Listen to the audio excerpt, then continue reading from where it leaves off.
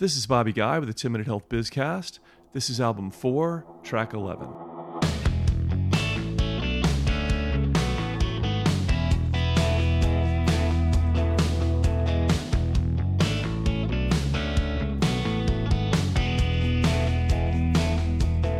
With us today is Lisa Phillips, who leads the healthcare vertical at Insider Intelligence, a news organization. She's the principal analyst for digital health, and she spends her time analyzing and reporting on the ways technology is transforming healthcare. Before joining Insider Intelligence, she spent 9 years as editorial director of Healthcare M&A, and she's a great journalist with a distinguished list of industry engagements. Lisa, thanks for being here. Hey, thank you, Bobby. Thanks for having me. You've been observing and studying healthcare for many years. Tell us about the trends you're most excited about right now. There are so many things going on. I would say one thing that I'm really interested in, because it goes on both sides of the spectrum, from direct to consumer or on the B2B side, and that's remote patient monitoring. And I want to say the COVID-19, the pandemic, really forced people to stay inside. And what did they do? They paid attention to themselves. And it really became the year of the quantifiable self. And sales of devices like what we know, smartwatches and the Google Fitbit, and then Amazon jumps in with its Halo, they're going really strong. There's so many devices on these, it's sensors and so on, that can do your skin temperature, it can do your pulse, blood oxygen levels, and blood pressure, and so on. Next year, they're expected to have all kinds of like blood glucose, sugar levels they may be able to monitor, which is a way for people to find out, if they're getting into a dangerous area or something, and they may go to their doctors and they may get better care, more preventative care. But there's a lot going on the other side too, from providers. Hospitals are seeing this. They're using it themselves now. And in about 5 years, 3 or 5 years, they're thinking it's really going to be, if not, they're not going to be doing as much inpatient monitoring. It will be mostly remote patient monitoring. A good number of them think it's just going to be 50-50. This is having a big impact. And then there's also the insurers, health insurers, because of these preventative measures that can be taken, are teaming up with hospital systems or other providers. And so how does this change the industry for us and make us better at healthcare? Could you map that out a little bit for us? The one barrier that I see is people who don't want to be part of the quantified self, that they don't want to be using the internet-connected scale and so on. But how do I see that changing? Well, it's going to take it may keep a lot more people out of hospitals. I think it's really going to change the way hospitals operate. We've already seen this, or we're seeing it now, that there's more high acuity cases presenting in hospitals and emergency rooms. Right now, that's all being blamed on COVID and the fact that people didn't pay attention, they delayed care for even their chronic conditions.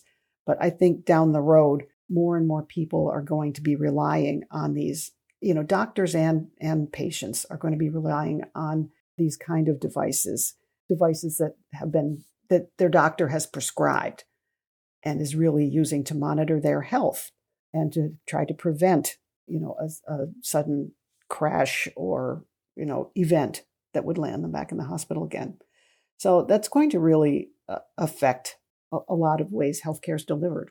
The other thing that's happening with remote patient monitoring, it's really helped pharma companies continue their clinical trial studies during COVID, because we're going to decentralized clinical trials where people can stay home. They don't have to be 60 miles away or, in another state even in order to participate in a trial.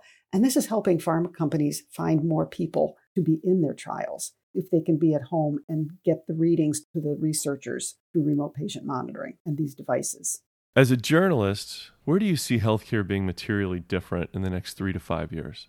It's going to change access to healthcare, I'll say, to primary care is going to be way different than what you and I are used to now, where for the most part, you have to call, make an appointment, go to an office. Now, obviously, over the last year with the pandemic, we've seen that change an awful lot. Telehealth of necessity was a huge boon to keeping some people connected with their physicians and so on. But now we're looking at retail health care, where CVS Health has had its Minute Clinics in almost 2,000 locations.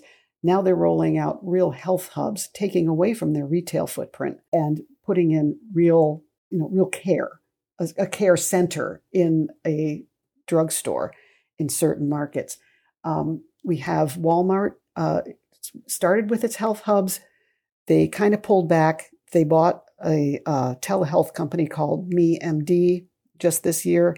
So they're eyeing Amazon, which is rolling out its Amazon Care telehealth solutions for self-insured employers. I'll say that's not a direct-to-consumer product right now. It could become one. And Walgreens, I'm just floored that Walgreens has spent $5.2 billion, actually $6.2 billion at this point, to invest in Village MD and actually open primary care clinics staffed by primary care doctors, co-located with most of its Walgreens stores. They're looking to have it over 1,000 in the next few years. It's just amazing to me that if you don't have to go to a doctor, you can call one up, or you can, depending on the service, you can send, text a message, you can get an audio call. All of that is known as telehealth. I really think that people are going to find that they're not going to be thinking, I have to go to my doctor who's associated with Stanford Health or Northwell Health or whatever, and I can just go to CVS and get my flu shot. I can go to CVS and have a strep test. I can go to Walgreens with my kid and have them check for an ear infection. So I think there's a lot of disruption going on in primary care right now. So Lisa, as we close, I'd love to know from your perspective, if you could change just one thing about how we do healthcare in the U.S., what would it be? This won't be popular, maybe, but I would say what I would change is the whole health insurance system. I'm not saying we need to go to a single payer, but I really think we need a lot more standardization of care. Lisa, thanks for being with us. Thanks for having me. This has been the 10 Minute Health Bizcast, broadcasting from Nashville, Tennessee. Thanks for joining us.